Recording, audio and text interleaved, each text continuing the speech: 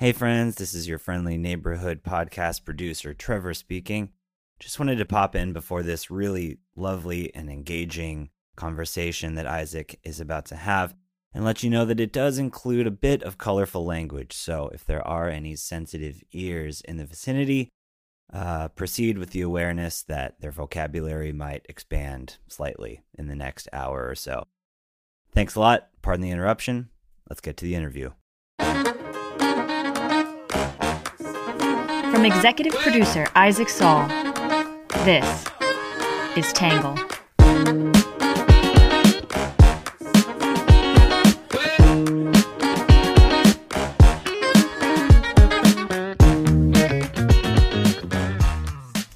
Good morning, good afternoon, and good evening, and welcome to the Tangle Podcast, the place where you get views from across the political spectrum, some independent thinking without all that hysterical nonsense you find everywhere else.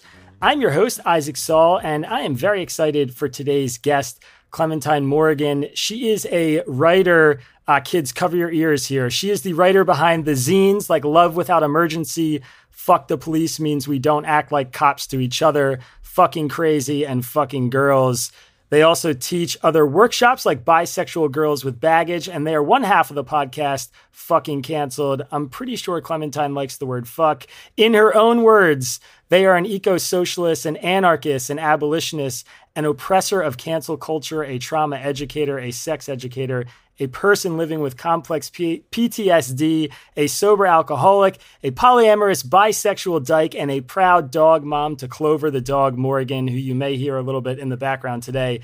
Clementine, that's one of my favorite intros of all time. Thank you so much for being on the show. Thank you for having me. I'll make one small correction, which is that it's opposer of cancel culture, not oppressor. Because well, those are kind of the same things a little bit, but yes, not exactly, opposer of cancel culture. Yeah, I appreciate that. Thank you. No problem. So there are so many different directions I could go here. You are, and I said this in my newsletter today, kind of promoting this conversation. Frankly, one of the more interesting people I have stumbled across in the online internet political space. I'm so curious, maybe just like baseline, we could start with, how did you get into this political activism and writing? I mean, what's your story? That bio is wild. It's all over the place. Who are you? Okay. I mean, that's a big question, but I guess I'll try to answer it as quickly as possible. I'm a queer person. That is a big part of this. I grew up in a small town. I had childhood trauma, dropped out of school and moved to Toronto when I was 16. Being a queer person, like the social justice culture and the queer culture are like very, very connected. So from a young age, I was in a queer alternative high school for kids who had dropped out of school due to homophobia, which was part of the reason I left school, because I came out really young. That was like 2002 in like a small town. So it was quite homophobic.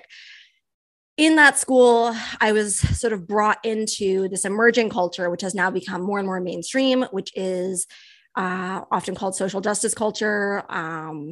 It is a left-ish, but I wouldn't actually say that it represents the left kind of. I'm sure we'll get into more about all of that later on and unpack it. But basically, I was brought into a sort of way of thinking about politics from a young age inside this alternative queer high school, which is the kind of culture where basically like we all stood in the line and they would be like, if you're white, take a step forward. If you're queer, take a step back. If you have a disability, take a step back. If you're a man, take a step forward, right? It's an identitarian, like, I guess you could say identity politics, but it's not exactly the same thing, kind of way of thinking about power and about politics. So I kind of was indoctrinated into that culture. And then I took a 10-year detour getting blackout drunk on the streets of Toronto because I am an alcoholic with complex PTSD. So that was a crazy time. Don't remember a whole lot about that decade. Then when I got sober and I started to get some recovery, get some therapy, get some stability happening in my life, again, because I'm queer, I landed right back into social justice culture, which I had sort of ignored for 10 years because I was too drunk to pay attention to it. And so when I came back, and that was about 10 years ago now, I just passed 10 years of sobriety. So came back into social justice culture and was immediately terrified because I was like, oh my God, the culture that I remembered from being a teenager had definitely progressed and gotten more intense and also more mainstream. And then, that was 10 years ago. It's gotten even more intense and more mainstream in the following 10 years. And what I noticed about this culture is that it was incredibly morally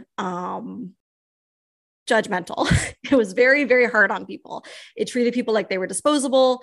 It constantly was scanning for possible evidence of crimes. And, having PTSD already, I was very hypervigilant. I was very stressed out. And I was trying really, really hard to be good and to not get in trouble, and it was also coming from a genuine place because my politics are very strongly about an opposition to dehumanization, about compassion, about believing that people should be able to have what they need to live, and also about believing that people should be allowed to be who they are. Those are the basics of my politics. And so, it seemed like I should be into this social justice culture stuff because that's what they said that they were about, what they said they were fighting for. But in how they were doing it, it was all very terrifying and actually quite dehumanizing and was not compassionate. But this was all very confusing for me, and I did not know how to sort of sort that out. So I was very woke in this time in my life.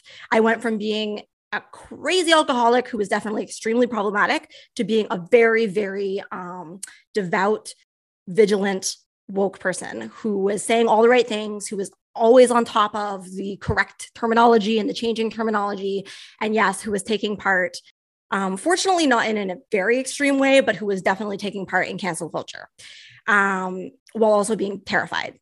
So basically, fast forward the next 10 years, I grappled with this, and more I saw that there was this huge contradiction in my life between as I said, I'm an alcoholic in recovery. I got sober in 12-step programs.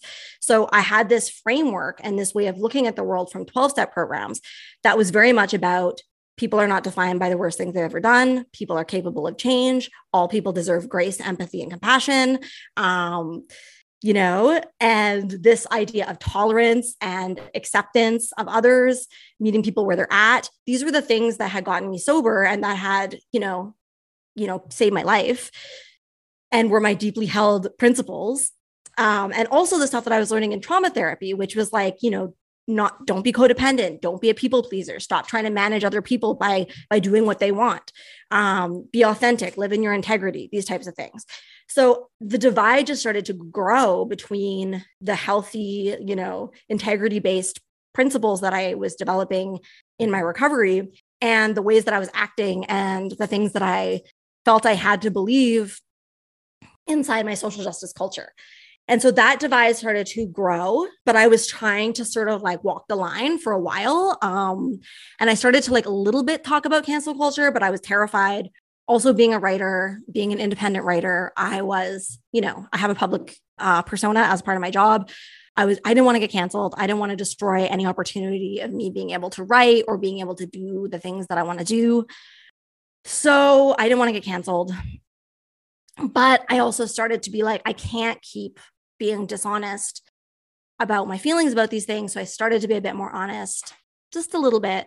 And then unfortunately I was canceled in 2020, along with so many other people, not really for anything that substantial. It was just I was accused of not sharing enough. Actually, I was accused of not sharing about Black Lives Matter. And I had a relatively large Instagram. So I was supposed to be doing that, I guess. And even though I had been doing it, I was accused of not doing it. And then when I pointed that out, it was how dare I disagree with what had been said about me? And then it turned into a giant, huge campaign that I needed to give up my Instagram. I was being deplatformed. And so that was very drama. But what is really significant is that I lost almost all my friends in my real life. I lost almost all of my real life community. And I had to move because I was living in a queer collective house that wanted me to do an accountability process because of it.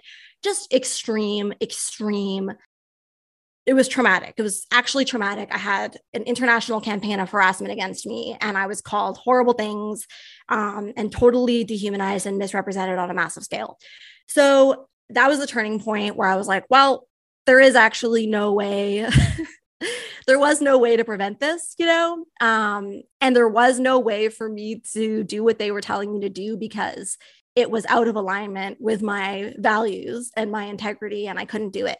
So I was willing to face the consequences of what was going to happen to me for staying in my integrity. And so I started a podcast called Fucking Canceled with my partner, Jay, who is my collaborator on that project. And then since then, it's just been a whirlwind, because I am a very outspoken critic, opposer of cancel culture and many of the things that we call social justice culture, although not, as I said, the values that you would think underlie that, but the actual behaviors that are coming out of that culture. And I do this very firmly on the left as a socialist, as a queer person, etc. So yeah, I mean, there are so many interesting threads of that story. I want to pull that I'm not even entirely sure where to start. I think just in the interest of, transparency for listeners and readers of my newsletter, I think I'm very aligned and sort of sympathetic to your worldview, both about cancel culture and the culture of the quote unquote social justice left. So I'm going to do my best to sort of flesh things out and press you on things, despite the fact I think this might be a little bit of like a home court advantage for you, because I think we see things similarly. I guess one place I'm interested in starting is kind of this question of accountability versus cancellation. I mean, I think this is like a really difficult line to walk, because I imagine most of the people who, as you put it, are kind of devout subscribers of this worldview of on the social justice left would say, your cancellation, regardless of the details, I think there's always a presumption that somebody who has been canceled deserved it. There's generally the initial kind of knee-jerk reaction is, okay, well, what did you do? And why is it a problem that you were being held accountable for your actions? And I'd be interested to hear your perspective on that. I mean, what kinds of accountability do we have out there that aren't canceling someone? And why do you think that canceling somebody or this sort of, mob coercion into doing something is not really an effective form of accountability? Let me answer that on a couple levels. The first is that so much of this comes back to the things that I learned in 12 steps. Okay. When I was in 12 steps, we do this thing called a fourth step and a fifth step. And in that, you write down basically all of the times that you've ever done something wrong in your life. And then you go through that with your sponsor and you talk about each one of those things. And you do this before you get to the famous 9th step where you make direct amends to the people that you've hurt, right? First, you got to get clear on what you actually did wrong and why you did it. And you have to talk to someone about it. When I first did this, I wrote down every example of someone being upset with me, because I had a codependent understanding that somebody being upset with me meant that I had done something wrong. And this is a fundamental misunderstanding that is highly, highly upheld within social justice culture. Just because somebody says that you've done something wrong actually doesn't necessarily mean that you have. And I think that what is complicated and that people don't want to actually look at and get into is that on many questions, there is disagreement about the correct way to behave ethically. We don't actually have a simple, clear answer to that in all cases, right? So, for example, especially on political issues, right? If we're going to take this idea about calling people out because they have not been, and even on the left, right? Because I am firmly on the left. So I'm not even talking about on the other side of the aisle here. I'm only talking about on the left, but you can definitely have this conversation on the other side of the aisle too. But if we're even just talking about within the left itself, leftists don't agree. We don't agree on the best way to get to where we want to go. We never have, right? And so the idea that social justice culture can now come in and say, no, these questions are settled and you have to do this. Otherwise that means you're that. That's just not true. And so like in the case of my cancellation, right? I was accused of not sharing Black Lives Matter. Technically I had shared about Black Lives Matter, but like, if we're going to be honest, what I really think I was being canceled for is that I was not doing performative white guilt on the internet. And what was expected of me as a good white ally was to do performative white guilt on the internet at that time, right? I don't do performative white guilt because I find it to be racist and reprehensible to my values of solidarity and opposition to dehumanization. And so my opposition to racism comes out of a different lineage, which is a socialist lineage of which there are many thinkers. And they don't want white people doing performative white guilt because it's actually not the way to build cross-racial solidarity, which is good for everybody in our struggle against capitalism and all forms of dehumanization. Yeah, so that's sort of one piece of it. But to get to your question about accountability, right? So there's basically two pieces to this. One is that not all the times that people are saying you need to be accountable, you do need to be accountable, because sometimes you haven't done anything wrong. And you actually shouldn't be accountable when you haven't done anything wrong. You should know what you think is right and what is wrong. You should know why you think it.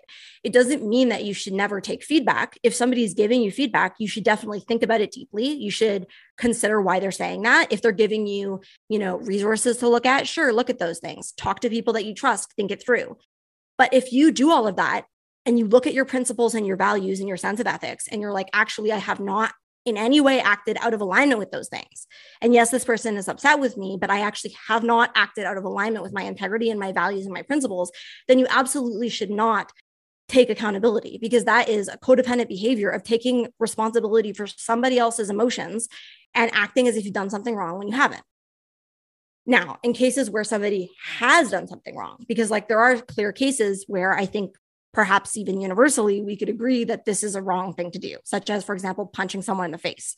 I can't be like, well, based on my ethics, I think it's fine that I punched you in the face. No, it's pretty clear that it's not fine. Maybe some people could argue that, but that's an obvious violation of somebody's bodily autonomy. So not great, But even in cases like that, and again, this comes back to the things that I have learned in 12 steps. And I use the language of responsibility rather than accountability, because I actually don't believe that even in cases where somebody has done something wrong, that they can be held accountable. Because true responsibility means changing your behavior in an ongoing way, which means doing a lot of internal work to understand why it is that you behaved in the way that you did, and making actions of repair. Doing that work can really only happen from an authentic place of willingness. If you're doing it to get people off your back, if you're doing it because you're frightened, if you're doing it because, your life is being destroyed, it's actually you might get some success from that, but it's not the conditions under which people are going to do their best work towards repair and towards responsibility. And so in a 12-step culture, you have people who have done some actually fucked up shit in their lives. I'm not talking about writing something not very nice on Twitter. I'm talking about people who have assaulted people who have, actually been violent and fucked up to the people in their lives. So those people, in a context where they are actually welcomed and treated with unconditional compassion, but also with honesty that their behavior is not acceptable and that they are better than that and that they have the capacity to change their behavior, but that they're going to be given a community and tools and time to actually do the work that is necessary, that's where you see these things change, And I know that it's totally possible because it's happened in my own life. And I know some of the people who are alcoholics who have gone through this process and have gone from being a total train wreck running through people's lives to being responsible members of their communities who are who have changed, who have transformed, And so the question is, what do we want? Do we want transformation? Do we want people to genuinely change their behavior in a consistent and ongoing way? And do we want them to make repair to the best of their ability, to the best of what's possible? Or do we want to punish them because we're upset that they did something fucked up? And I understand the impulse, towards punishment and towards wanting to even the scales or not let people get away with things. But I actually think that those emotional responses should not be standing in for our politics or for our sense of ethics. Because just because I feel really hurt, and this is my abolitionism, does not, in my opinion and in my political worldview, give me the right to hurt somebody else. And that very human impulse within me is something that I actively choose to, yes, acknowledge and work with, but also resist so that I'm not acting out of it. I will also say, and I think this is important because so often now in these conversations, we're always using the language of abuse, even when we're not talking about abuse, right? The language of like survivor, victim, harm, is constantly being used, even in situations where what we are talking about are political disagreements, in situations where we're talking about, somebody saying something that's not very sensitive or something, but it's definitely not the same thing as abuse. We're using that language when we're talking about like interpersonal conflicts and stuff. But I do want to talk about abuse because that is also a very real thing. And it's where a lot of this discourse is like coming out of, right? And as I alluded to in my mini description of my life, like trauma is the fundamental and underlying, narrative of my life. I am a survivor of child abuse who got complex PTSD and became an alcoholic. And then you can imagine the things that happened to me being a street involved alcoholic. It was very bad. So what I get annoyed by is that so often this culture, cancel culture, which I see as a culture that is abusive. It's a culture that actively abuses people, and it uses survivors to justify itself. And that really upsets me because it doesn't actually speak for all survivors. There are many of us who don't want that being done in our name. And I'm one of them, and people get very mad at me for that. But I don't believe that me traumatizing someone else, this is also why I oppose jails, because I don't believe that traumatizing someone else is going to untraumatize me. It's not going to change what happened. And it also has the effect of literally working against the outcome that I want. The outcome that I want is for this person to be able to transform, for this person to be able to heal and change and figure out what is going on in their life that is making them act abusively towards others. And I believe in people's capacity for change, but I don't believe that we get there through traumatizing them.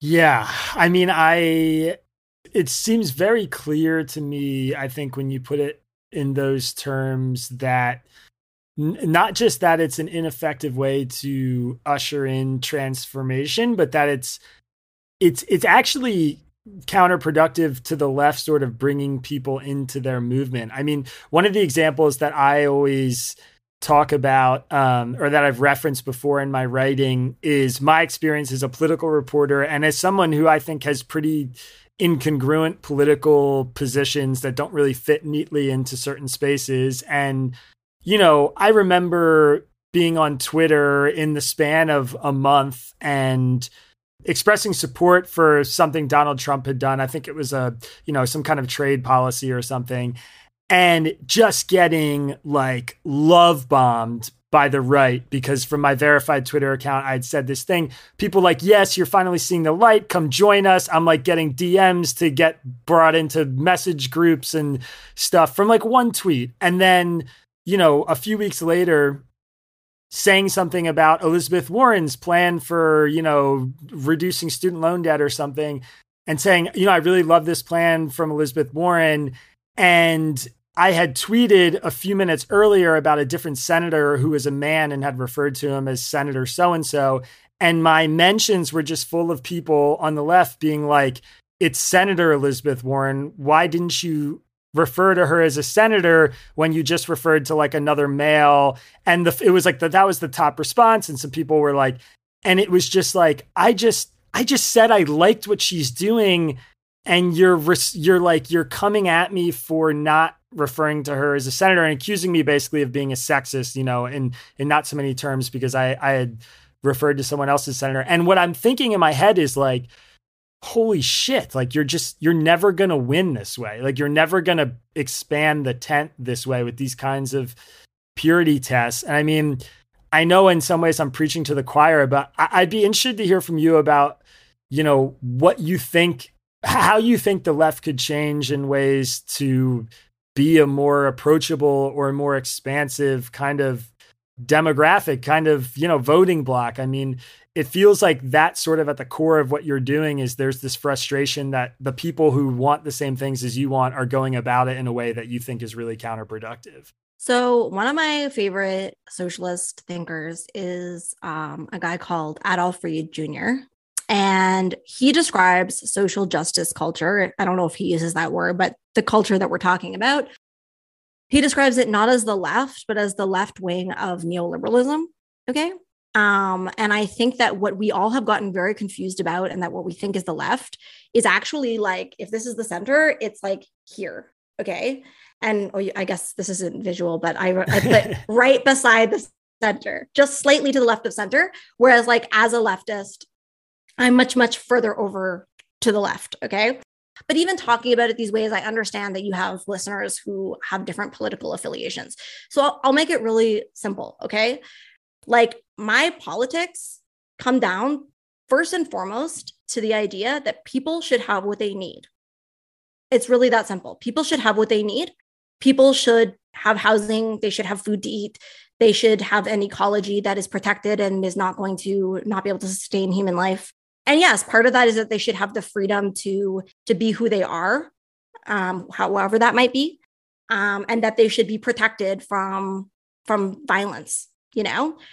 But in the social justice left, we have become so obsessed with identity and with cultural issues. And it has become this sort of like in-group infighting. And it is like a class thing. Like the people who know how to play this game are university educated people, right? They're university educated people who are trying to climb a class ladder. Adolf Reed calls them the PMCs, like the professional managerial class, right? And it's not just them. It's also all of those who are adjacent to them who, you know, are on social media, who are learning the rules of this game, that to climb the ladder within the existing system of capitalism, to make those who have money a bit more diverse, you know, to make sure that, you know, Amazon can put BLM up there, you know, and the Starbucks, you know, workers can't have a union, but they can have their pronouns on their little name tag, you know, like these things. It's a total distraction from what I actually consider to be leftist priorities, which in order to make real change, we need to build mass solidarity. We need to build mass solidarity of people who actually maybe disagree on a lot of things, but who agree on a few basic things, like we should have what we need, people should be allowed to be who they are, et cetera. And I am way more willing to work with people, even if we don't 100% agree. Like I don't need to 100% agree, right?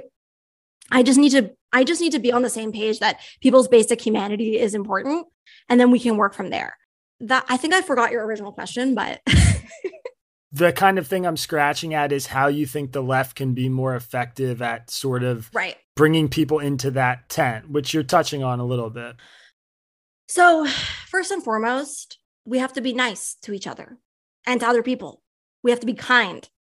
I would really like it if we could practice some grace, some humility, if we could have some generosity, if we could not assume the worst in everybody all the time, you know, if we could look for common ground instead of constantly looking for, you know, where we disagree. People are like unwilling to organize with people who they literally agree with on 99% of things. And yet we actually, if we want to make change, need to be willing to organize with people and work together with people who we don't agree with on actually like a majority of things, you know? And so I would like to see a lot more tolerance, like really. And I understand, I know the responses that people are going to make to that. They're going to say, well, why should I have to tolerate somebody who's homophobic and doesn't see my basic humanity? And I'm like, okay, sure. But I also think that we have really expanded our definition of the word homophobia. Like, does this person hate you and is actively trying to harm you and like destroy your life? Some people are like that for sure. But actually somebody like not understanding queer subculture is not the same as being a homophobe, you know? Somebody literally not understanding what we're talking about because we live in an insular subculture that you need like a bachelor's degree to like understand the nuances of is literally not a homophobe just because they don't understand what the hell is going on, you know? So to me, I'm like, is this person treating you with basic human dignity? Then I think we have some common ground to work on.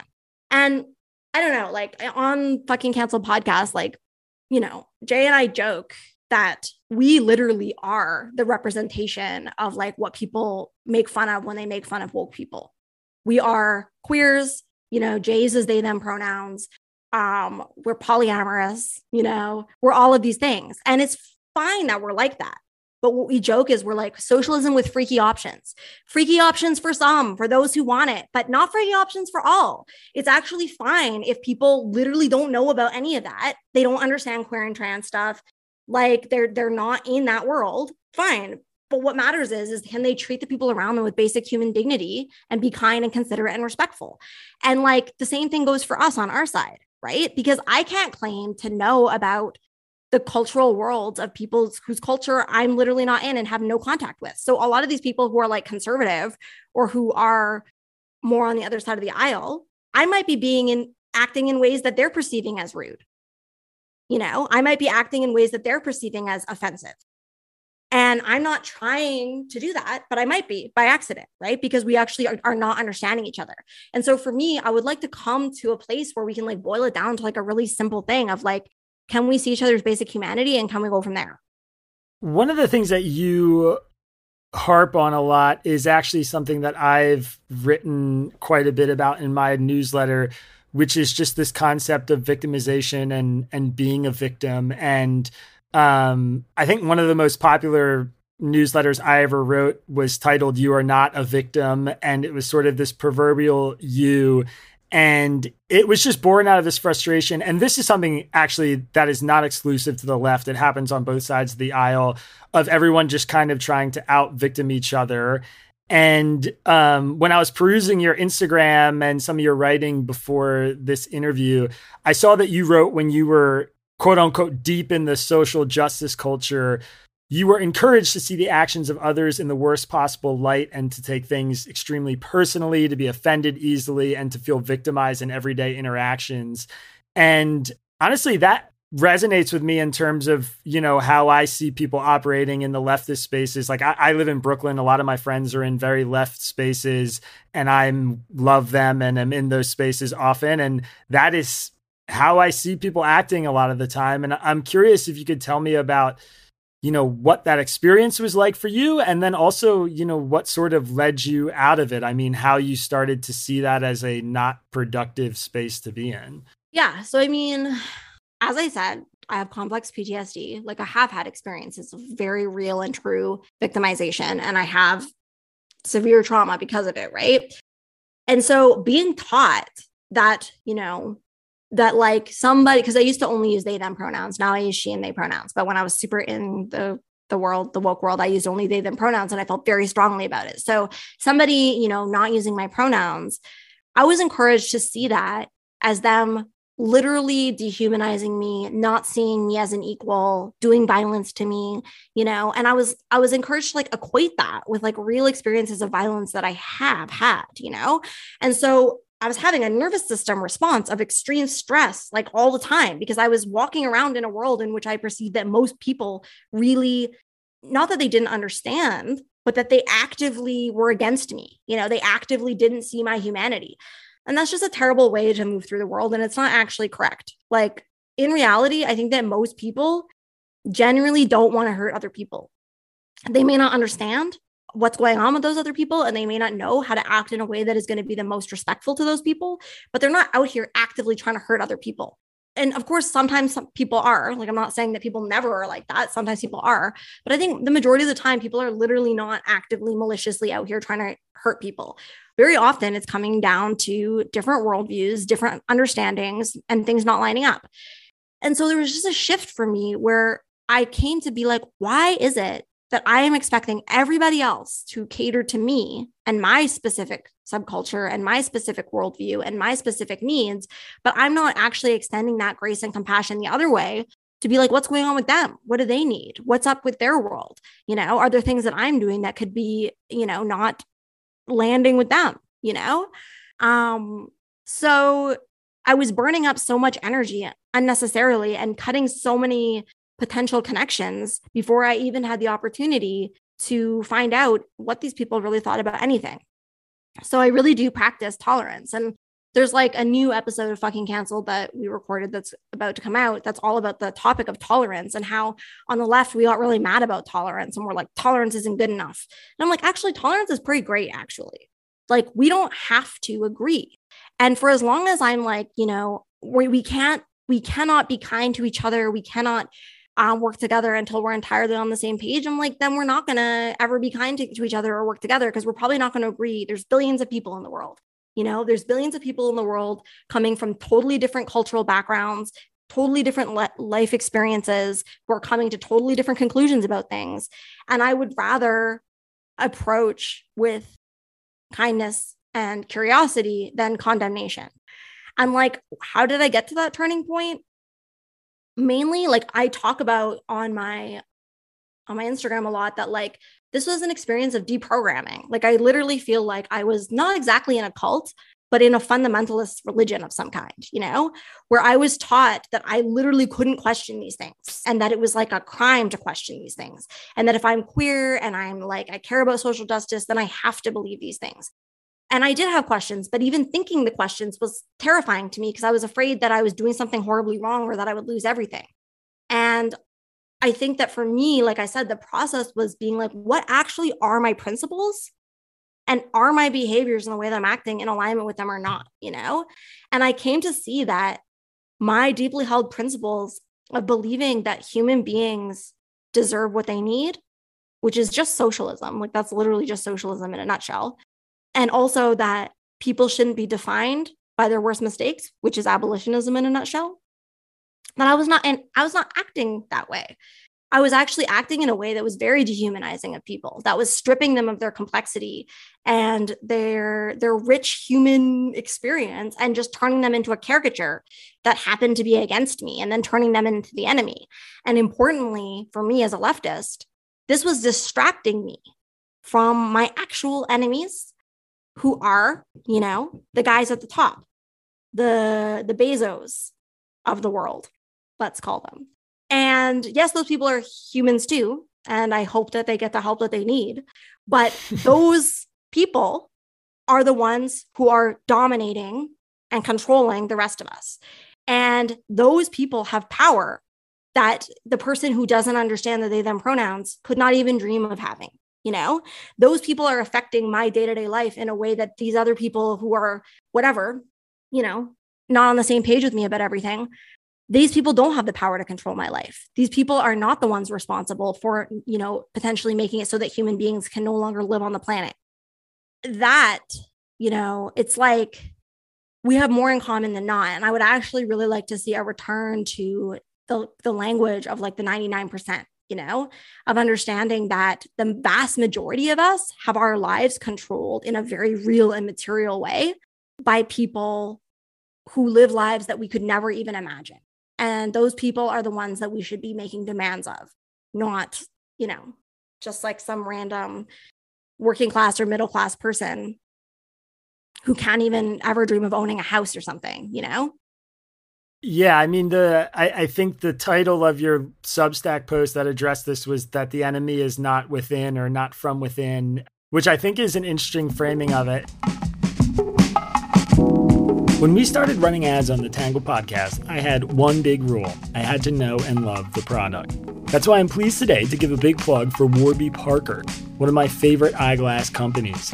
Warby offers everything you need for happier eyes: eyeglasses, sunglasses, contact lenses, and eye exams, and you can shop with them online or in stores.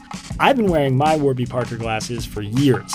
The best part of the whole thing is their try-at-home program. You can order 5 pairs of glasses totally free, no commitment to buy them. Warby will send them straight to your door. You try them on like I do, you show them to your wife, you talk about which ones look best. No obligation to buy. Pick out the ones you might like, and if you don't, you just put them back in the box, use their prepaid shipping label, send them right back. If you decide you like one, you can buy them. Glasses start at about $95, including prescription lenses.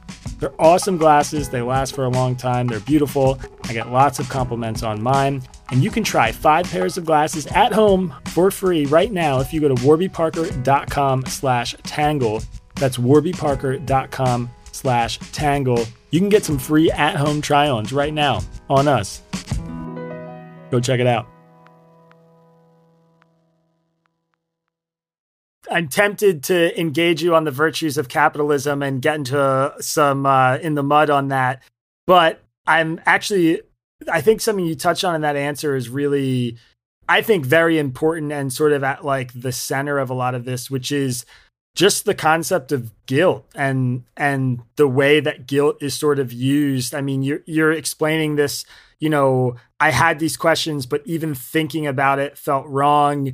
And I hear you use words like devout. And I know a lot of people on the right view the sort of social justice left as being something akin to a religion. And I do think one of the really primary functions of it is guilt, is this idea that, you have to feel bad for your transgressions. In some cases, you have to feel bad for your fortune, your good fortune, for the things that you have.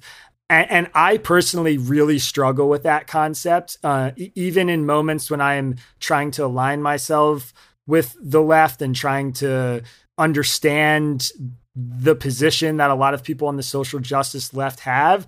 I think the guilt thing is a place where I really get tripped up, where I don't see, I'm like, I don't want to feel guilty for this. I don't feel like I should feel guilty for this. I should feel grateful for it. I'd be interested to just hear you talk about that. And again, I understand you're getting some home court love here because you're speaking my language, but yeah, I'm curious like how you reflect on that or what you think about that. Yeah. So even more than guilt, I think that what is the operating emotion is shame. Because guilt is almost like, it's like, it's supposed to be information that you've acted out of alignment with your integrity, or I prefer the word remorse, because it has less baggage attached to it. Just the idea that, okay, I've acted in a way that hurts someone else, or I've acted in a way that is not in alignment with my values. And so I feel remorse and I would like to do repair. That's great. That's healthy. That's fine. But like shame is that there's something deeply bad and wrong inside of me that I will never be able to truly overcome. And all I can do is just sort of repent and try to atone for it indefinitely. And you actually see that there's, at least I see when I look at this, I see a lot of comparisons between fundamentalist Christian ideas and what goes on in social justice culture. This idea of like original sin, and that I can never really get past it, but all I can do is just constantly try to make up for it and repent, it's a very strong operating system within social justice culture. And I think it's totally dysfunctional. Even the discourse of privilege, I don't think is useful, because what we are talking about when we use the language of privilege is, in my opinion, as a socialist, just basic human rights. If what we're talking about when we talk about privilege is things like having enough, having enough to have like a good, enjoyable middle-class kind of life, I'm not talking about hoarding yachts, but like, that you can go on vacation and like, you can like afford, I don't know, a computer when you need one or something like that.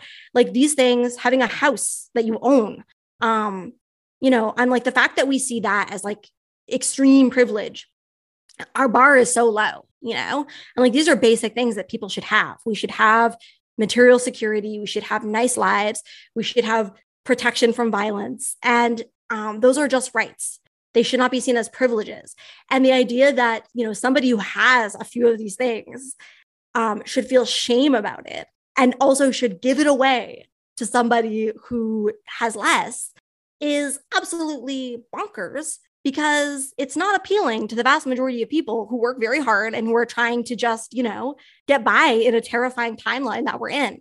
If you're going to tell someone who's still paying off a mortgage that they're so profoundly privileged and they, are working 40 hours a week and trying to raise kids and do whatever, and now you're saying you have to Venmo some random stranger on the internet because they're a member of an identity group that you're not, that doesn't make any sense.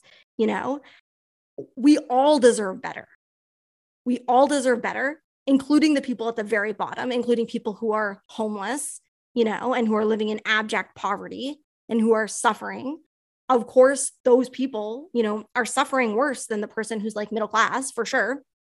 But it's not the middle class guy that needs to be Venmoing, the little bit of money that's left over after paying off the mortgage or whatever. It's the guy with the lots of yachts. I'm going to have to say it. It's the guy who has so many yachts.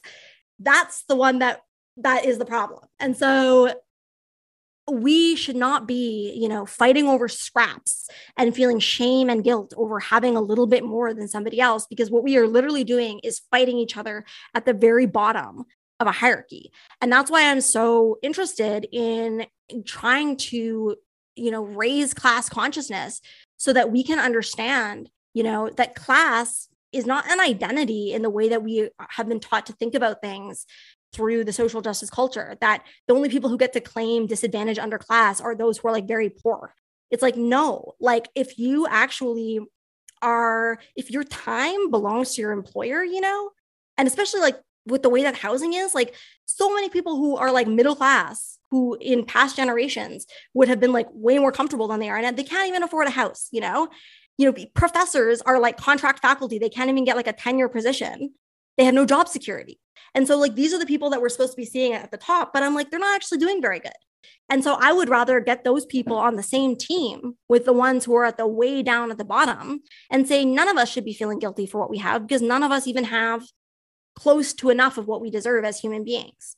I guess in a more practical sense, like I'm trying to think as you're talking about how this applies in a really tangible way. And I think maybe a debate that immediately comes to mind for me and like a practical policy solution is something like reparations. And I'm curious, how do you apply your worldview to something like that, where we talk about, a government policy to literally transfer wealth or money to people who have historically been oppressed or deprived of that? I mean, do you view that as being a productive way to address it? It's a complicated question, but my general, I will start by saying I'm a Canadian, right? So I'm a little bit outside of this discussion, but I should have said that at the top in your bio, that also a Canuck. Yeah, but here's my basic feeling about that. One, I think that it's trying to do two separate things at the same time. One is address the like extremely intense collective trauma of a country that was founded on slavery, and the massive violence and dehumanization that entails. And then, so like, there's like massive like psychological trauma from that, intergenerational trauma, similar to like, the situation in Germany with the Holocaust, right? Like there is like a collective wound that needs to be addressed in like a very serious way. That's one piece of what I think reparations is trying to do. The other is to try to address the impact of these historical discrepancies, starting from slavery and then going down through all of the racist laws that have prevented racialized people from gaining the same access to wealth as white people, right? So I get it. But at the same time, that when we're looking at it from an economic angle, I just feel like this is trying to like give a leg up within the existing system that is still capitalism and is still going to have a class system where some people have nothing and some people have everything. And maybe the people on the upper rungs now maybe will have more opportunity for racialized people to climb up that ladder and get closer to the top. But to me, that is not justice, because as long as there is people living in abject poverty or even just poverty, this is not justice, right? And I also think that using like racialized language when we talk about these things, of course, like there is disparity and there is discrepancies based on currently existing and historical racism. And there's also tons and tons of white people living in abject poverty. The white people living in abject poverty and the racialized people living in abject poverty should be in solidarity with each other to work together so that they have collective power in numbers, right? To make demands. And not just the people at the bottom, but literally the racialized people and the white people who are abjectly in poverty and also middle class. This whole giant chunk of people should be working together to make demands on behalf of all of them. And I think that this needs to coincide with, the other piece that I was talking about, which is like a more of a spiritual, emotional, like social reckoning with the historical trauma of slavery, right? Like those two things have to happen side by side. But I don't think like any economic policy that is about identity groups being like, we're going to get this identity group a leg up within existing capitalism, it's not going to address the poverty across the board. And it also has the side effect of contributing to basically anti-solidarity and resentment, because somebody who is white, who doesn't have that trauma and that history in their family, but who has also been at the bottom of the barrel, you know, is also just like, okay, well, it sucks for me too. What about me? You know? And we all should have what we need. Everybody should have what they need. So it's not like I've heard people say, and it's literally offensive. People will be like, you know, about poor people who are white. They're like, well, I guess like you had white privilege and you fucked it up or something like that, you know? And I'm like, that's fucking insulting, man. Like, it's fucking insulting and it's not true. Like, look at how many people are in poverty across racial lines. It is absolutely not true that just simply being white is going to be your ticket out of poverty. And we know this. So we need to stop pretending that that's true. And instead, we need to turn towards cross-racial solidarity of the working people of the world. Yeah. No, I mean, I think it's an interesting reframing of, you know, where this current political moment is on the left. We're coming up on time here, so I have one last question for you. I mean, I guess, you know, when I scroll through your Instagram and I look at your Substack and stuff, I think, as the intro made clear, you are many things, but in my eyes, I think a dominant feature of your online presence is sort of this criticism of this sector of the left, however we want to define it, the social justice left, the identitarianism. I'm curious, you know, fundamentally, like, do you think you're getting through? Is this working? How do you feel about how your message is landing and what kind of feedback you're getting? I mean, you have 100,000 followers on Instagram or something. Clearly people are interested in what you're saying. I'm wondering, just like, if you think the tide is shifting a little bit, maybe. Yes, I absolutely think that it is. You know, when I made the decision to go mask off about this stuff and to make the podcast and to be like, all right, I was like, well, I might be committing career suicide here. Like, I don't know what's going to happen, you know? And for sure, I received tons of harassment. There has been a huge amount of pushback. And my audience has continued to grow. And I receive endless messages from people. And I'm watching people have these awakenings and gain the courage to begin to start saying these things. There are so many people who agree with me, who have just been afraid because the social consequences, especially, you know, if you are like a quote, multiply marginalized person, if you are inside these cultures and you rely on these cultures because they are your home, of course, you don't want to lose all your friends and your whole community, right? So it used to be that the social consequences of saying these things was so fucking high that nobody wanted to say them. Now, you know, because a few people have come out and started to say it, then more and more people start to say it. And then more and more people start to get brave, and so on and so forth. So I really do see it changing. I am not naive about it. I know that it is going to be absolutely, there's going to be lots of backlashes. There's going to be lots of struggles. People are going to be mad. But I think that the way through is to model integrity, you know, to practice what we preach, to never dehumanize the cancelers, you know, to treat people with respect and kindness and have good boundaries and just continue on living in integrity. And I think that that is very attractive to people. And I think that if you know, like it used to be, for example, that because the way that cancel culture works is that it's contagious, right? So if you associate in any way with someone who has been canceled, then you are going to get in trouble too. So part of my hypervigilance before was that like I had to like hyper research anyone that I was going to try to associate with because I didn't want to get in trouble for something they might have said or done. And now I literally do not give a fuck, and I will just go on any podcast that I'm asked to go on, right?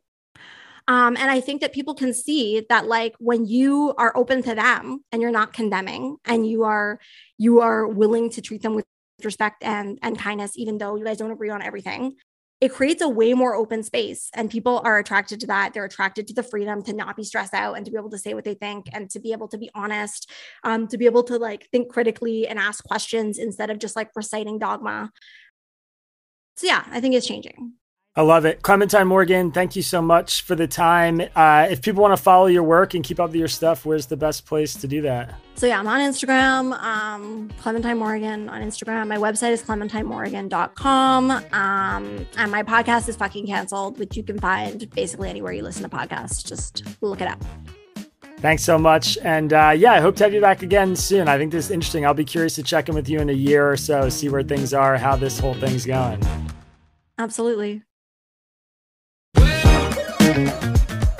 Our newsletter is written by Isaac Saul, edited by Bailey Saul, Sean Brady, Ari Weitzman, and produced in conjunction with Tangle's social media manager, Magdalena Bokova, who also helped create our logo.